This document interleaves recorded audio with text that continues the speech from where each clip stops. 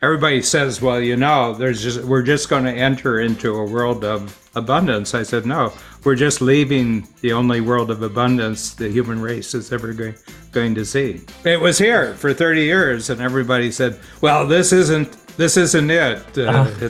It's going to go on. And I said, no, it just ended. Yeah. I think in the race of AI right now, the first people to be using it effectively are going to get it catapults you so far ahead, and you're having conversations and you're thinking differently. It is a reboot, and it's a full operating system upgrade. The two number one industries that are going to determine everything else, I think, probably for the next 30 or 40 years, is people living healthier lives for longer, and AI allowing people to get greater intelligence out of their everyday work by using really smart who's who are using really smart AI to make themselves 20% more productive per year.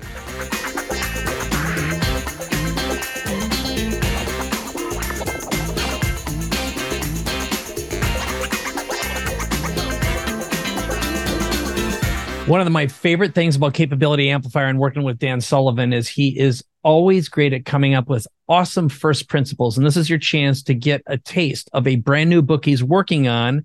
And it is about and called The Great Meltdown. What determines when things are moving faster, slowing down are these 5 letters, MELT, which is, or 4. I can't even count, but it's money, energy, labor, and transportation. I know where my 5 came from. I was thinking about something you make with them.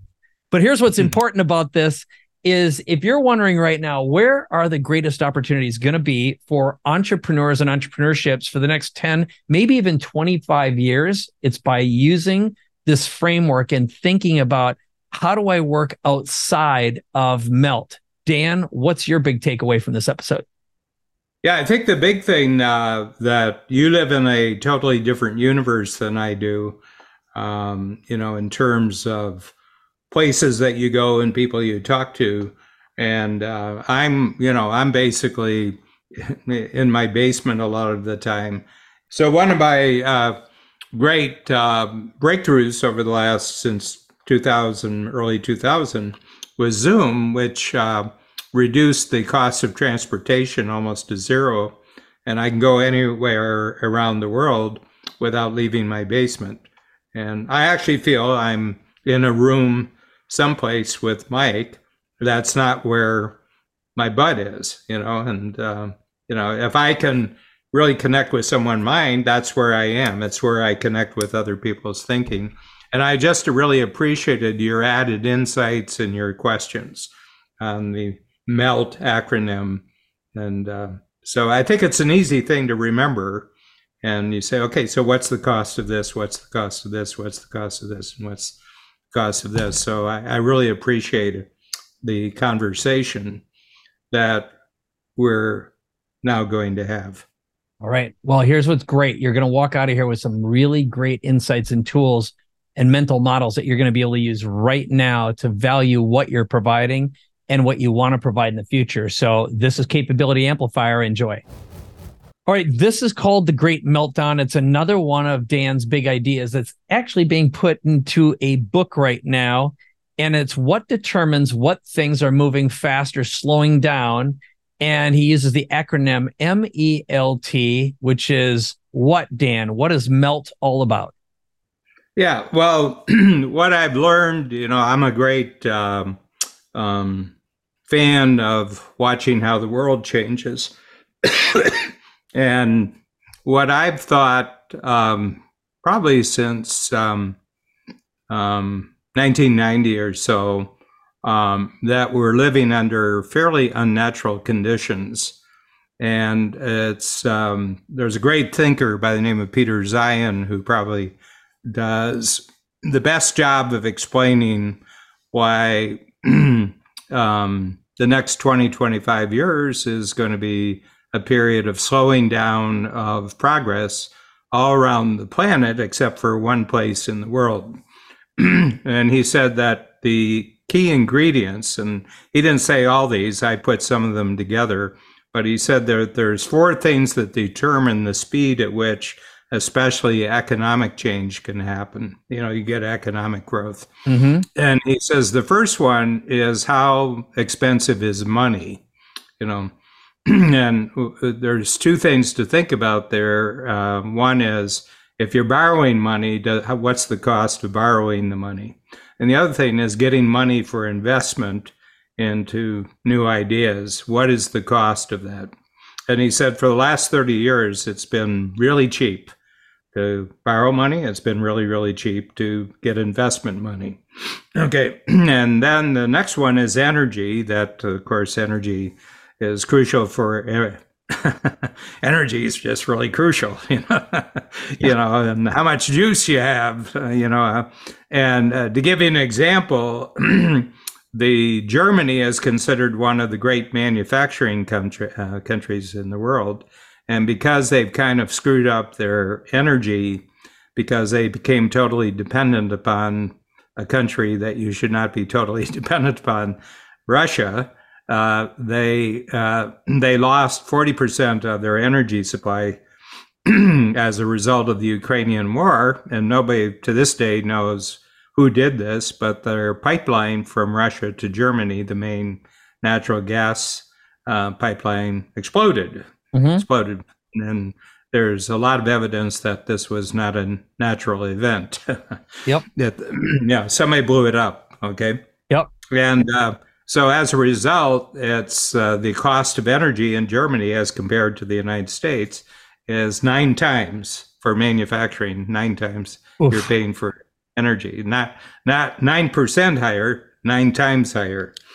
And that slows down things. That really, really slows down things. Just think about how much more competitive you have to be. And I don't know, but I'm guessing like how much of the cost of a product, not the value of a product, is a factor of the energy in, right? So how could they possibly remain and be competitive without immense innovation? But yeah, this is a so we got money, and these, of course, are related. Money and energy are related. These have a compounding effect. Yeah. If one is more expensive, the other one is going to become more expensive. And then so that's the ME of melt, and the L of melt is labor.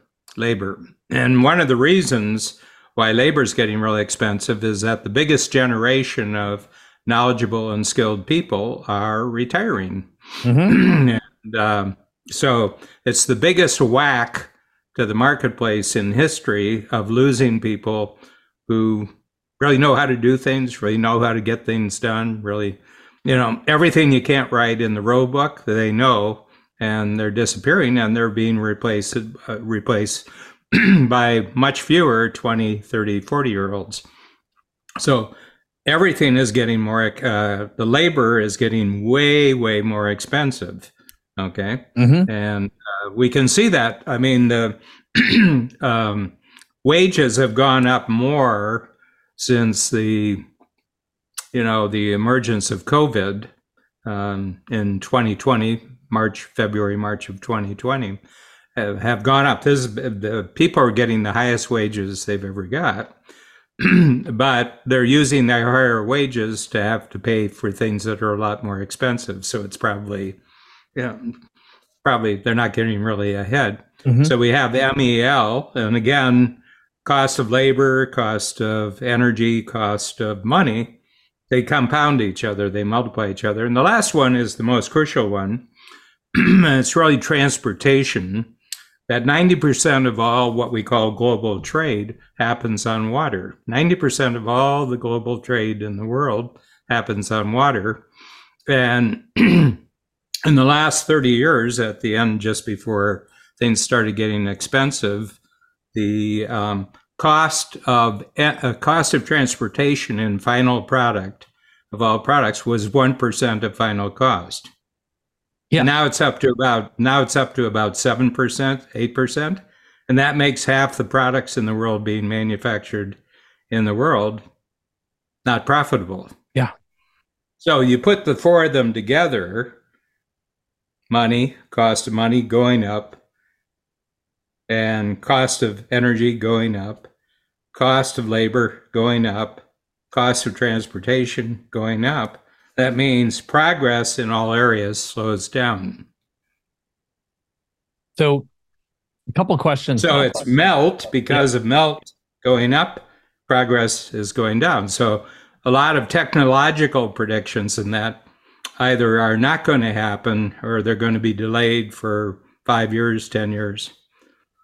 So, except if you have technology that doesn't require money, energy, labor, or transportation. That's where I was going. What you and I are doing is one of them. Costs no money to do a podcast. Yep. Costs no energy really to do podcast. Doesn't require any labor to do a podcast. And this is the transportation. You're in San Diego. I'm in Toronto. Yep. We're in the same place. Right. So 2 questions come to mind. The first of which is, remember, I made an exception to the rule. I mean, at the beginning, I said there's one place in the world where this is not going to be a problem. As much a problem, like a relatively minor problem. And where's that? United States of America. Okay. I just want to make sure we're talking country. So I want to skip to 2 big ideas here. Where does technology fit in this? Do you see it as being a byproduct of money, energy, labor, and transportation? So it's a byproduct because, and then the next one is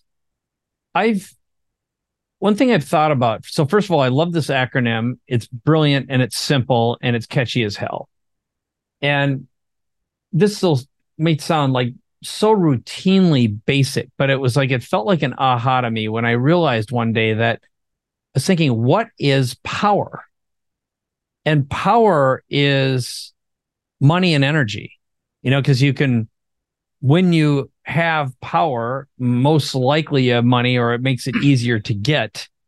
And energy is power because anyone who has it can buy a combination of all these things. It's like,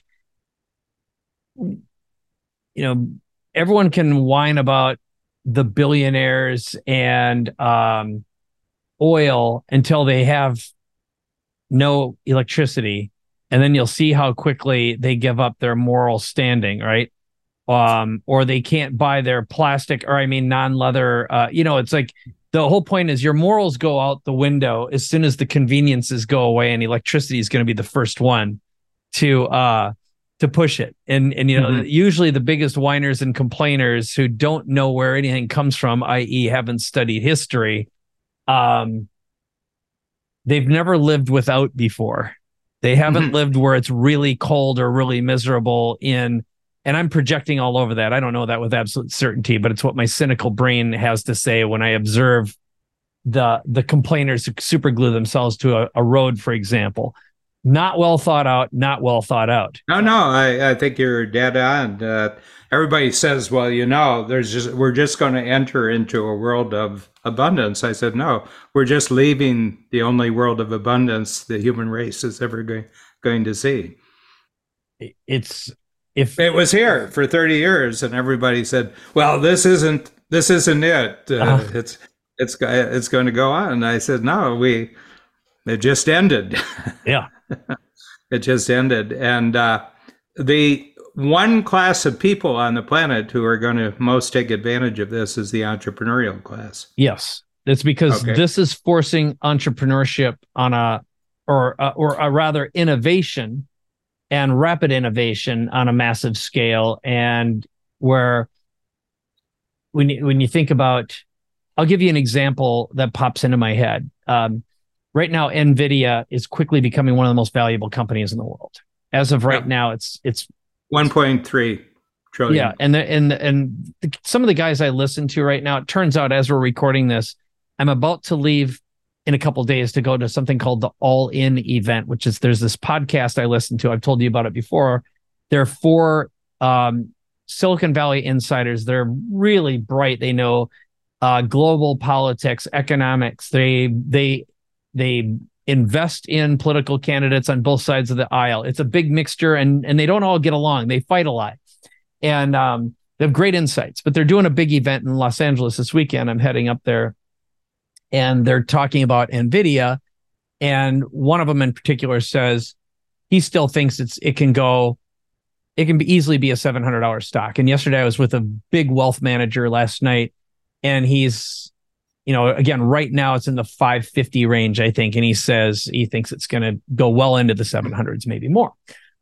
Anyway, one of the things that they've done recently that's pretty remarkable is they started using AI systems to help with their lithography systems, and they figured out how to basically use prisms and angularity and all sorts of cool stuff that they couldn't have possibly have done without AI to effectively do the metaphorical equivalent of folding more stuff in one place, because they've reached the point where it's virtually impossible to print smaller than they already are. And the calculations just to figure out how these chips need to be made can take 6 months. And with their new AI systems, and they're basically building tools that help them build better chips, it reduced it down to like 1/6 or something like that. And these are semi-made up numbers, but I know I'm in the right realm. So the fact checkers it would not be perfect, but the concepts are accurate. Mm-hmm. And the net is, it puts them so far ahead of everyone else because they've got the chips, they've got the calculations, they've got the fabrication, and they're years and years ahead of anyone else. Mm-hmm. And now, Los Angeles, that's in the United States of America, right? Yes, sir. Last I checked. The four key people who are talking are Americans? Yeah. Oh, yeah. Yeah. And the technologies that you were talking about, these technologies are more available in the United States of America than anywhere else, right? They are, even though like TSMC, well, NVIDIA, but TSMC, for example, is over in Taiwan. Although, the big fear they're moving to Phoenix. They're moving to Phoenix. They've got a big chip factory, a 20,000 person chip factory. It's already operating north of Phoenix, yep. Which the people in Taiwan have thought, which is safer from China, Taiwan or Phoenix, Arizona? Right. Yeah, for sure. And Phoenix is in the United States. Right. Yeah. So, well, there's two comments on that. One of which is, even if the Chinese were going to do anything, the Taiwanese have their finger on the button, and they don't have the personnel or the resources to rebuild or do it. They'd be triple screwed. I mean, there's nothing about this that's real. It's a bunch of, hand signals. But the point is, if there was one shameless plug I'll put in our podcast, is check out All In Podcast, because these guys are really smart. They know what's going on. I'm always lit up.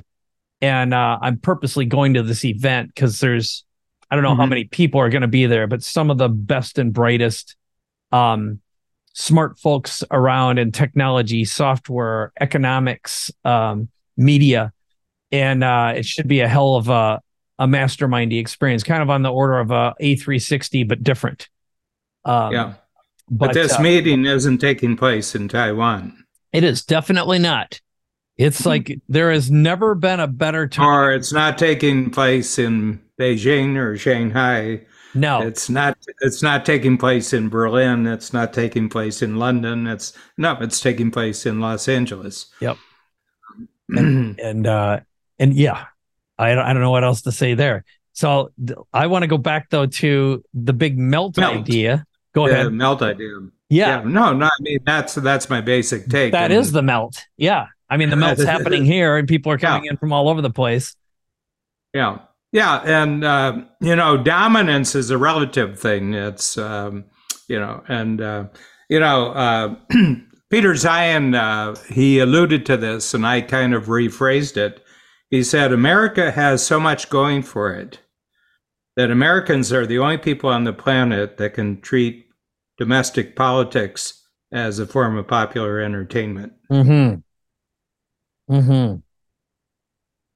Now, Mm. we have disagreement on what I'm going to say now, but there's only one politician in the United States that knows this.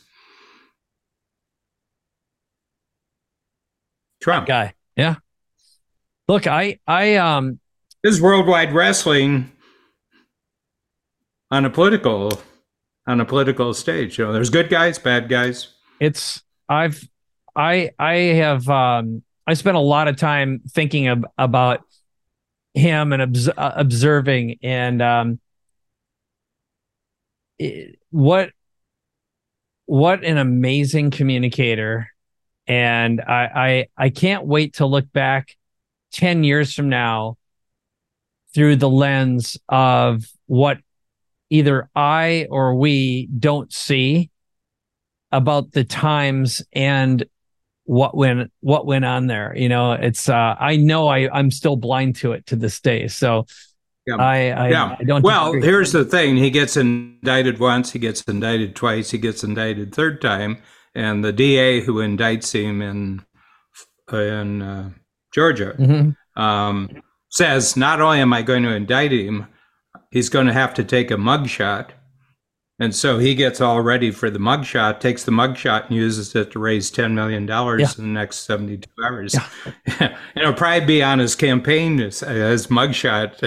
And he said, anything you throw at me, I'm going to make money on it. Anything you, yeah. And, you know, so the whole point is, and the reason is that it doesn't really matter which party's in power. I mean, we all have our annoyances more with one than the other, but the system, you know, it's really interesting. I really studied the founding fathers of the United States. Yes. Okay.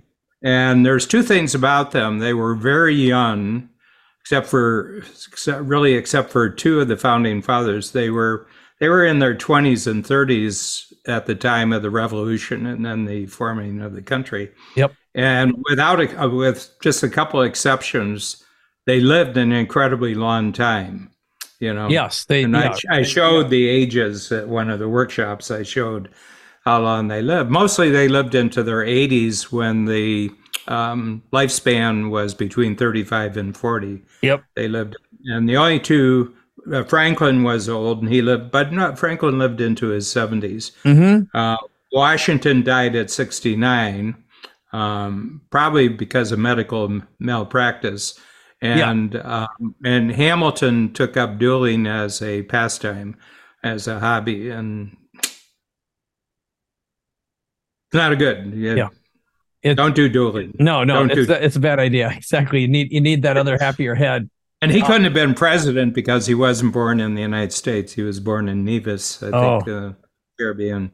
Yes. So anyway, but the whole point about it, near the end of their lives, all of them were pessimistic about the future of the United States, except for one. Yep. And it's Madison, who is really the architect of the Constitution. Yes. And he was asked about this, how all these enthusiastic people 20, 30 years before were now pessimistic about where the country was. And he said, no. He says, we've created an operating system that's called the Constitution. And it really doesn't matter who comes along, the system's going to work. Yep. And he says, the only reason that they're pessimistic is that the people coming along are not like them. Yep. Yeah. It's good. Yeah. But this is the operating system of the country, the United States, and nobody gets to assume much more power. They have checks and balances of everybody who's powerful. And, you know, a president can be stopped by a judge. The president can be stopped by the Congress. The president can be stopped by the governors of the states, you know, and everything like that. So we don't allow political change to happen really fast because the economy can move things forward really fast. Right.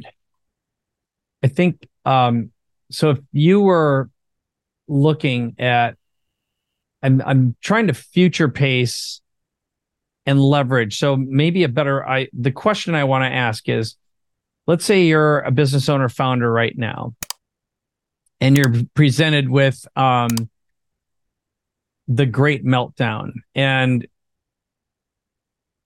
knowing that things are slowing down, observing what you have over your entire career through the lens of an entrepreneur, what would the opportunities be that you're both most excited about and you see staring at you in the face? Like, what's your projection over the next 3, 5, 10 years where you'd say, here's what you should be focused on, here's what you should be thinking about? Well, I think just I'll start with my own preferences. Focus wherever AI intersects with. Mm-hmm. First of all, because it would be a good thing to plan on getting another 25 or 25 to 50 years of productive life. Yep. Hey, this is Mike Koenigs. Sorry to interrupt the podcast, but if you're an action taker and ready to transform and reinvent yourself and your business, go to connect2mike.com to learn more and book a conversation with me right now. All right, back to the episode. The two number one industries that are going to determine everything else, I think, probably for the next 30 or 40 years, is people living healthier lives for longer and AI allowing people to get greater intelligence out of their everyday work by using really smart who's who are using really smart AI to make themselves 20% more productive per year, regardless of what it is. Yes. Regardless of what it is. I've got a great hook for you before you come up with your next one, which was, I've been doing this collaboration with Reagan and Brian Sweet and another guy who does the full body scans. It's different than Fountain Life, for example, because it's a different collaborative environment. Well, it's not a system. Yeah, this is a collaboration. It's an experience. We've turned it into an experience. Now, here's what I came up with as a hook. The best retention program and the best customer retention program you'll ever have is to keep your clients mobile and alive. So our hook to bring people together. And excited. Yes. And excited. Totally. Yeah. And that comes through the collaborations that you create in this environment, because one of the things that I wanted to do, and this came from one of my own personal pains, is I'd say, hey, to Vivian, let's go do this thing. And she goes, I don't want to be in a room full of you entrepreneurs. It's like, it's not going to be fun for me. And we created the content in a way that it's actually exciting for the spouse, because we start with the full body scans and the blood work. And one of the things that Reagan does, for example, is you get your readings that are super deep. And the fastest way to get a couple on the same page is to show them the truth of where they are, to give them a diagnosis, because you'll get a on the spot commitment from both parties and you'll get very aligned. Yeah. And that was, maybe that would seem obvious to someone else, but it wasn't until I watched it happen. Yeah.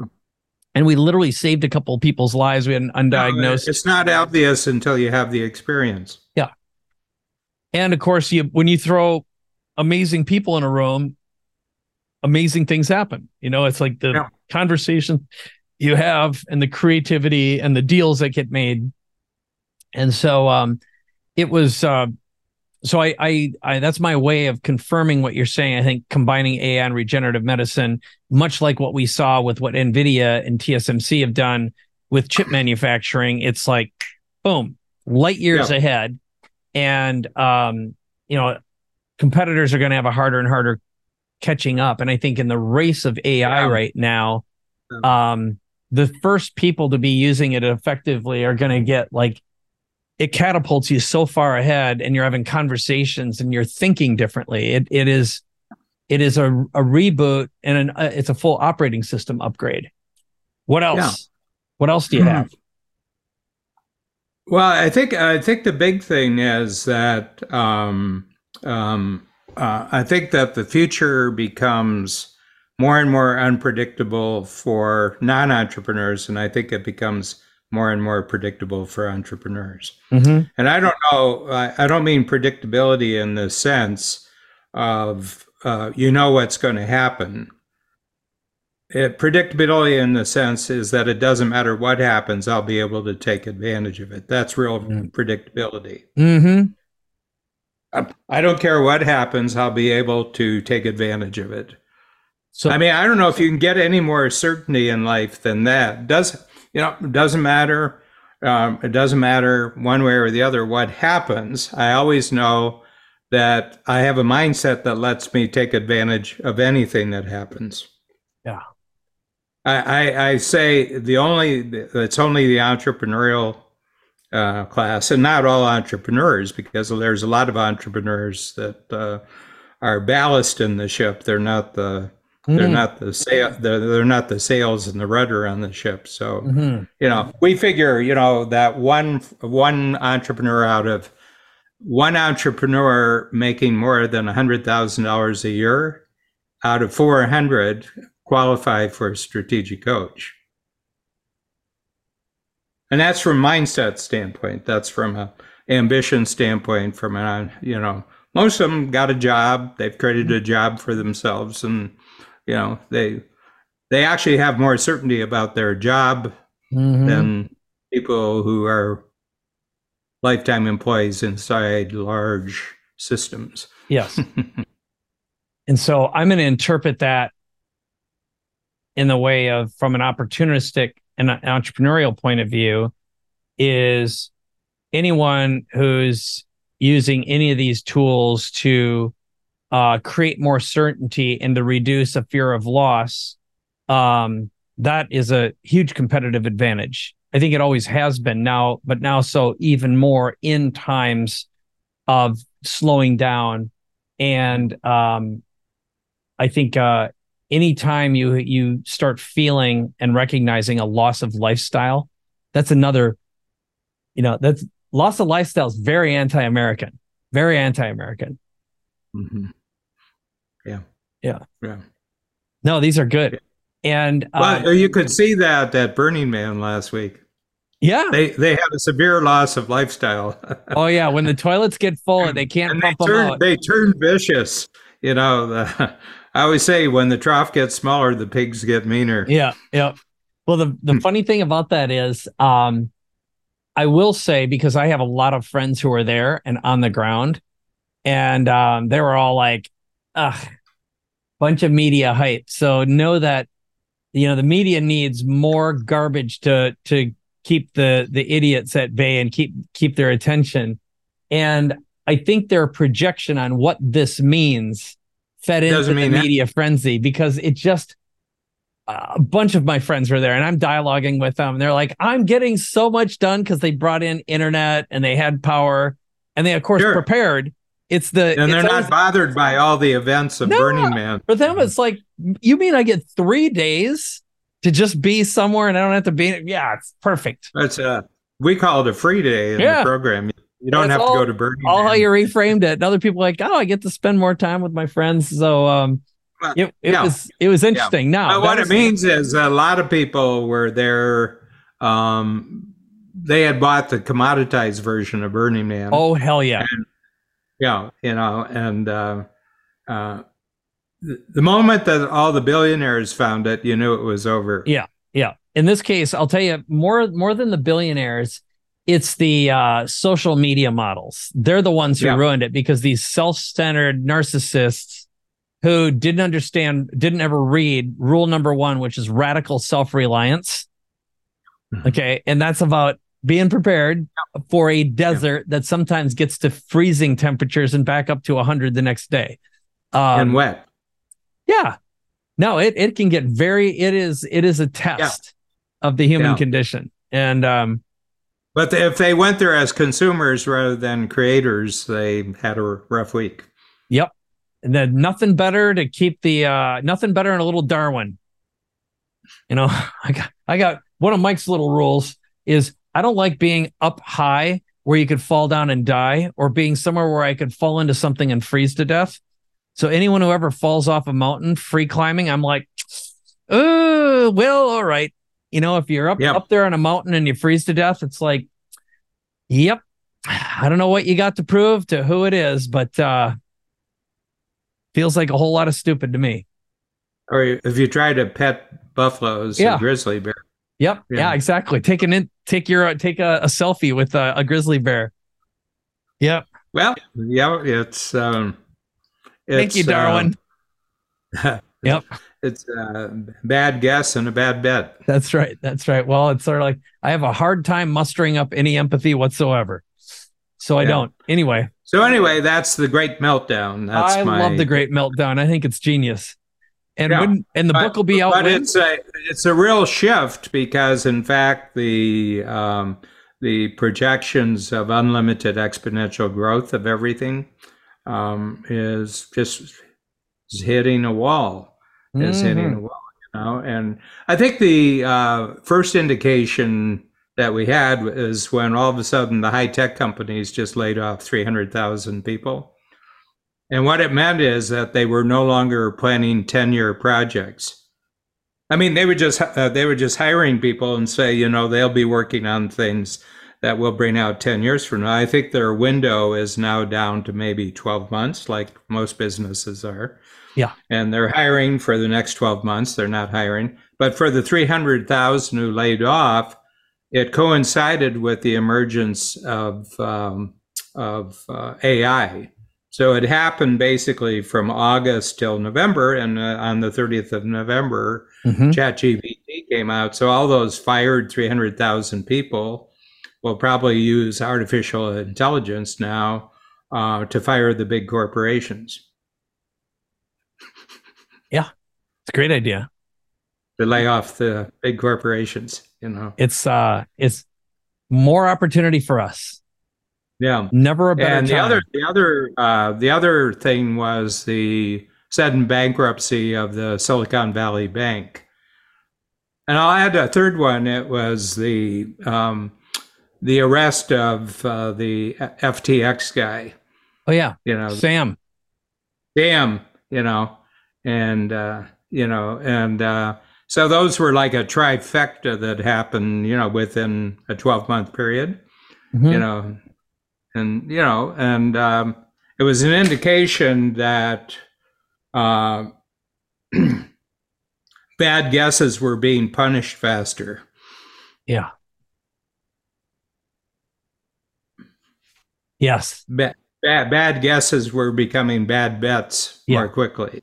Yeah. And they broke some common sense rules, which are the way they created leverage and the way they technically weren't breaking any laws, but they were doing stuff that was only recently not made illegal for good reason, which is what a bank is and what it isn't and what it shouldn't be. What a currency is. Yeah.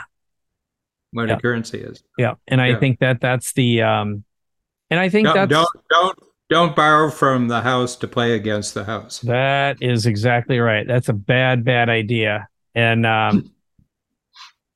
yep. And like someone wasn't doing good math. And when you start believing everything's going to stay the same, that's it's and on a straight line upward projection, Yeah. Hubris is a very big tax.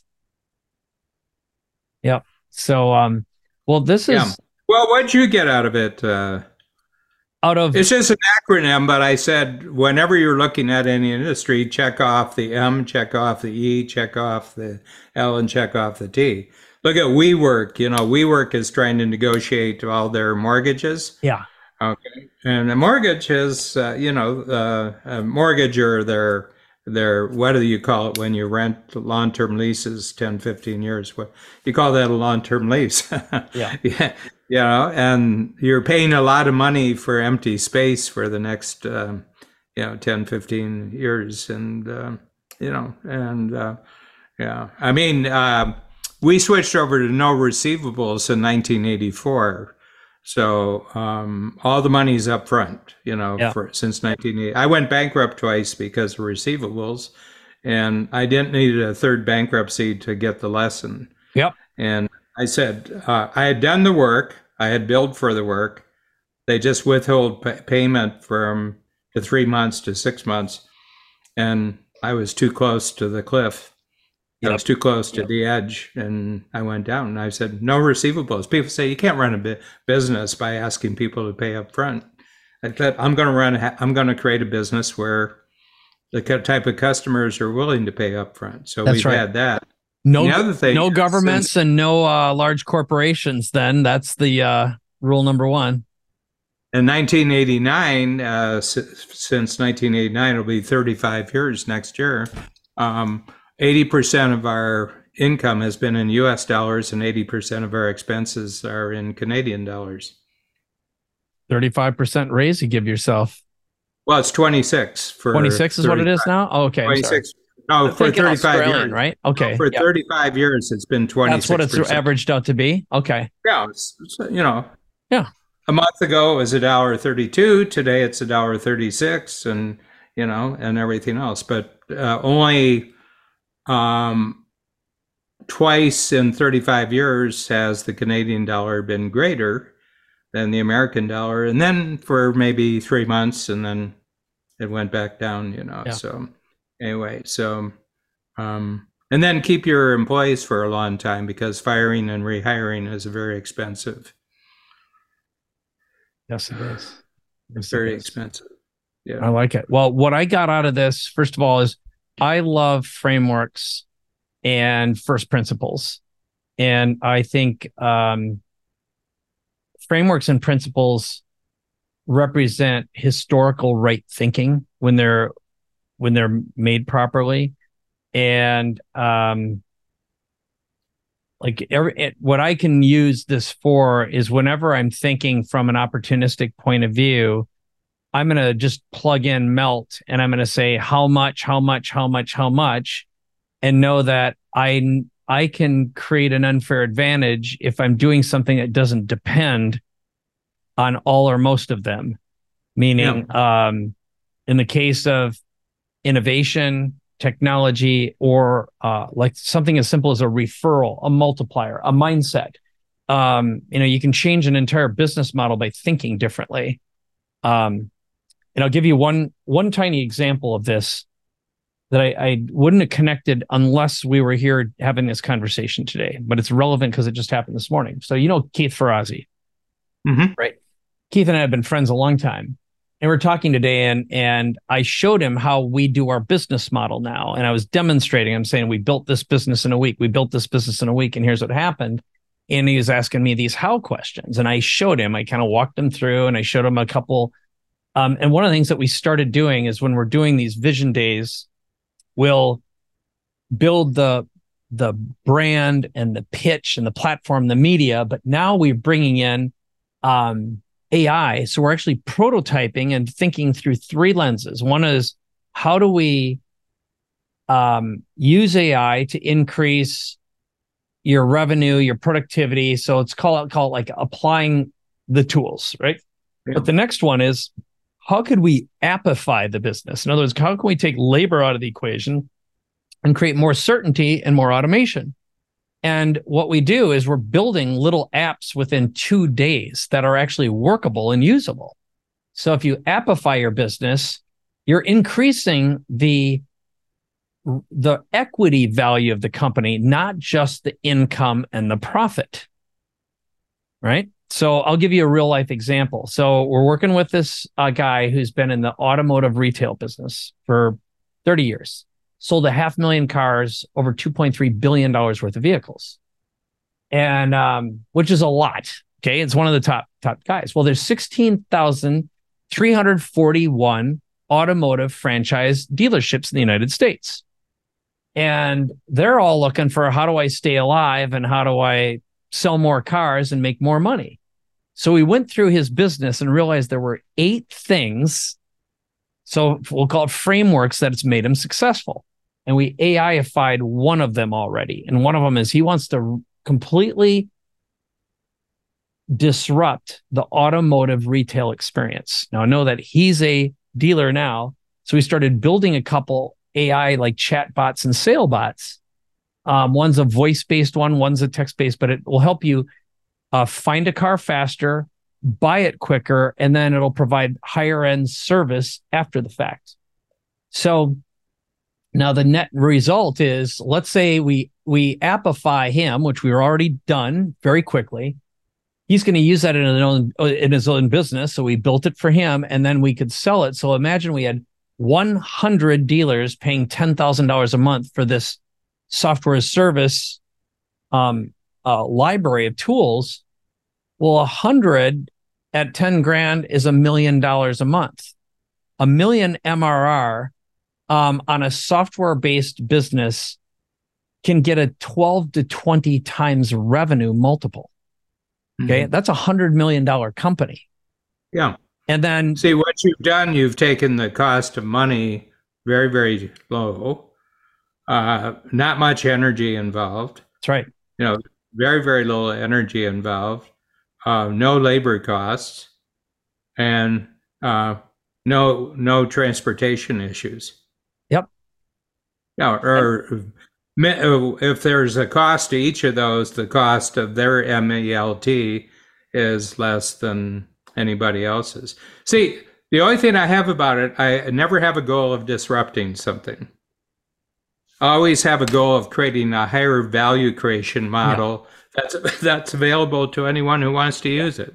Yeah. Because I still believe that Newton's three laws operate in the universe, our gravitational system. Yep. And the third law is for every action, there's an opposite reaction. Yeah. And if your intent is to disrupt, you get You're disrupted gonna make enemies. Yeah. And I think being able to say we'll make the customer experience 10 times better and help you generate more revenue with fewer people and less effort, but more importantly, keeping your best people focused on the things that matter most. Making them more productive. Yep. And that's I would never define something as doing bad things to other people. Yeah. And I fundamentally agree with you. And I think knowing him, he would agree with that. I think it's a catchy word and a catchy phrase to say. I think it's bankrupt. I think it's now bankrupt. Is it? Okay. Because disrupt something is no indication of value creation. Yeah. It could mean, it could literally mean. Hitler was a great disruptor, but there was no value creation. Yeah. Not a nice man. Not a nice man. Look what happened. Look what happened to him. Yeah. I think you're very, very accurate there. Well, at the end, I think you got to watch out for karma. I just think you have to, and karma starts with how you're thinking about things. Yes, very much. Well, I think the way we ended up framing this whole thing is the mindset that we created is using AI and automation to have more time to create deep connections, trust, and engagement. And those are human qualities. That's a wonderful thing. Isn't that good? That's a wonderful statement. Yeah. So I am gonna properly erase the word disrupt based upon this conversation. And I think what I see out of Melt is another mindset that can come out of this is, where are there more opportunities to create intimacy, connection, and engagement and trust? I mean, it's taking away the mechanical long-term productive relationships. Yeah. Long-term productive, creative, productive, profitable relationships. So that's what I got out of this. And I had to weave through the dialogue to get here, but it's been, like I said, I love frameworks. I love first principles. And I think this is a fantastic thinking tool to get rid of the most costly, expensive parts of creating value. Mm-hmm. Yeah. But everybody I've talked to, they said, geez, and, but Peter Zion says the number one is transportation costs. And he says it's actually dependent upon one factor, transportation costs. Mm-hmm. And that's where the U.S. Navy chooses to patrol. Yeah.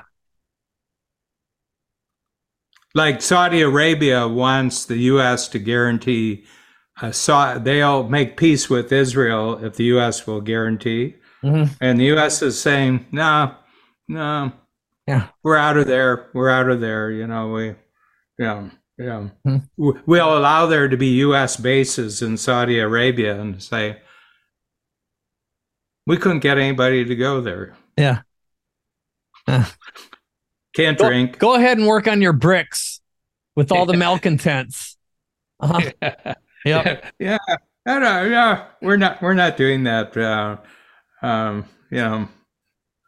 Right. Well, let's wrap up this one because this was Okay. super insightful. I got a ton out of it again as usual, and I can't wait to read the book. I'm just arming you for MIT next week. Oh yeah. I'm not going to use the word disrupt at all. No, don't use disruption. Just have a higher value creation, a higher way of creating value for everybody who's engaged in the new relationship. You know. Yeah. Deep connection. Because I think trust, and engagement. I think it's worn out. I think it's, I think it's dead. I think woke is dead. There's all these narratives that I think are dead. Yeah. And I think that that lady Alyssa, who thought that enlightening and elevating the tone of Bud Light, she's going to be probably famous for the next 500 years in branding schools and business schools and everything. How to take a iconic, world famous #1 brand and just basically gut it in about 3 months. You know, and it's not a good brand because Bill Gates just invested in Bud Light. Oh, really? Yeah, and that's another reason not to drink it. Well, I've got one rule, and that is I don't drink cold horse urine. So don't touch it. When it comes to beer, I have a rule: if it's below 10% alcohol, it's not beer. That's good. Well, I prefer mine. If you can remember your first sip, it's not beer. Yeah. Good job. Good job. Okay, well, so I'll wrap up here. I think you wrapped up last time, and I said, well, this was just something, Mike, that I found. First of all, the fact that you find it useful tells me that it's a go. And from a branding standpoint and for a memorability standpoint and everything else. So I just really, really appreciate your feedback on it and allowing me to go through and give the examples. And but when you're at the special session in Los Angeles next week, so you're going to be in MIT and Los Angeles? UCLA, yeah. UCLA for one event, MIT to speak. Yeah. Well, you're going to get a taste of transportation. Yeah. Anyway, I just want to say, just as you're going through there, if you would, just keep Meld in mind as they're talking about things, and and actually, I think it's a good diagnostic of what kind of future something has. I would say over the next 25 or 30 years. Anyway, it's if it calls for high money costs, if it costs for high energy costs. Well, technology is always high energy. It's high energy. I mean, we do not have the energy on the planet now to deal with just the yearly increase of service farms and and everything else. So these are constraints. But if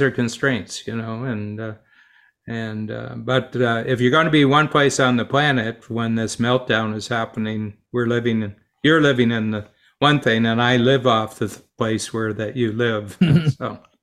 So anyway, thanks a lot for doing this, and I hope everybody's enjoyed this. And as Mike always said, if you like it, tell your friends, and if you like it, leave great comments with 5 stars attached. Right on. See you, everyone.